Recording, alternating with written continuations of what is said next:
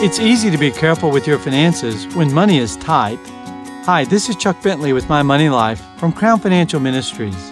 Today, Crown's founder, the late Larry Burkett, reminds us that good stewards are just as careful with an abundance. I have a good friend who lives out west. He was listed as the 6th wealthiest man in the world. He said there's 3 prerequisites, by the way, to being wealthy in our country. Number 1, you've got to have a very good education. Number 2, you've got to be very, very sharp in business. Number 3, you've got to inherit a lot of money. He inherited a lot of money. But he's a very disciplined person with his money. He's got a nice home. By the way, this guy could buy anything he wanted. I mean, he can buy a castle and moats and sharks and, whatever he wants, he can buy. He doesn't, purposely. He's got a nice home, drives a nice car, but not a $100,000 car even. Wears a nice suit, but not a $1,000 suit either.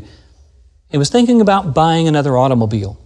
Happened at the time I was driving an Oldsmobile, and he'd come to visit me, and I'd loaned him my car for a day, and he liked it. He called me back asking me whether he thought it was better if he bought a 1-year-old car or a brand new car, which would be the better of the 2 buys. And I said, wait. Put it in perspective. That's like me spending a day worrying about whether I should buy a McDonald's or a Wendy's, you see. I mean, it's about the same level of decision for you. Why would you even bother with it? He said, well, number 1, because this money doesn't belong to me, it belongs to God. And I'm going to be accountable to God for every dime of how I spend it. And God is allowing me to spend some of it for myself, and therefore I want to get the best value of the money that I have.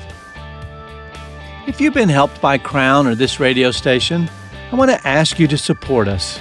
We work to help others, and your gifts make that possible. And if you already give, thank you for your generosity. You can begin giving today online at crown.org. That's crown.org.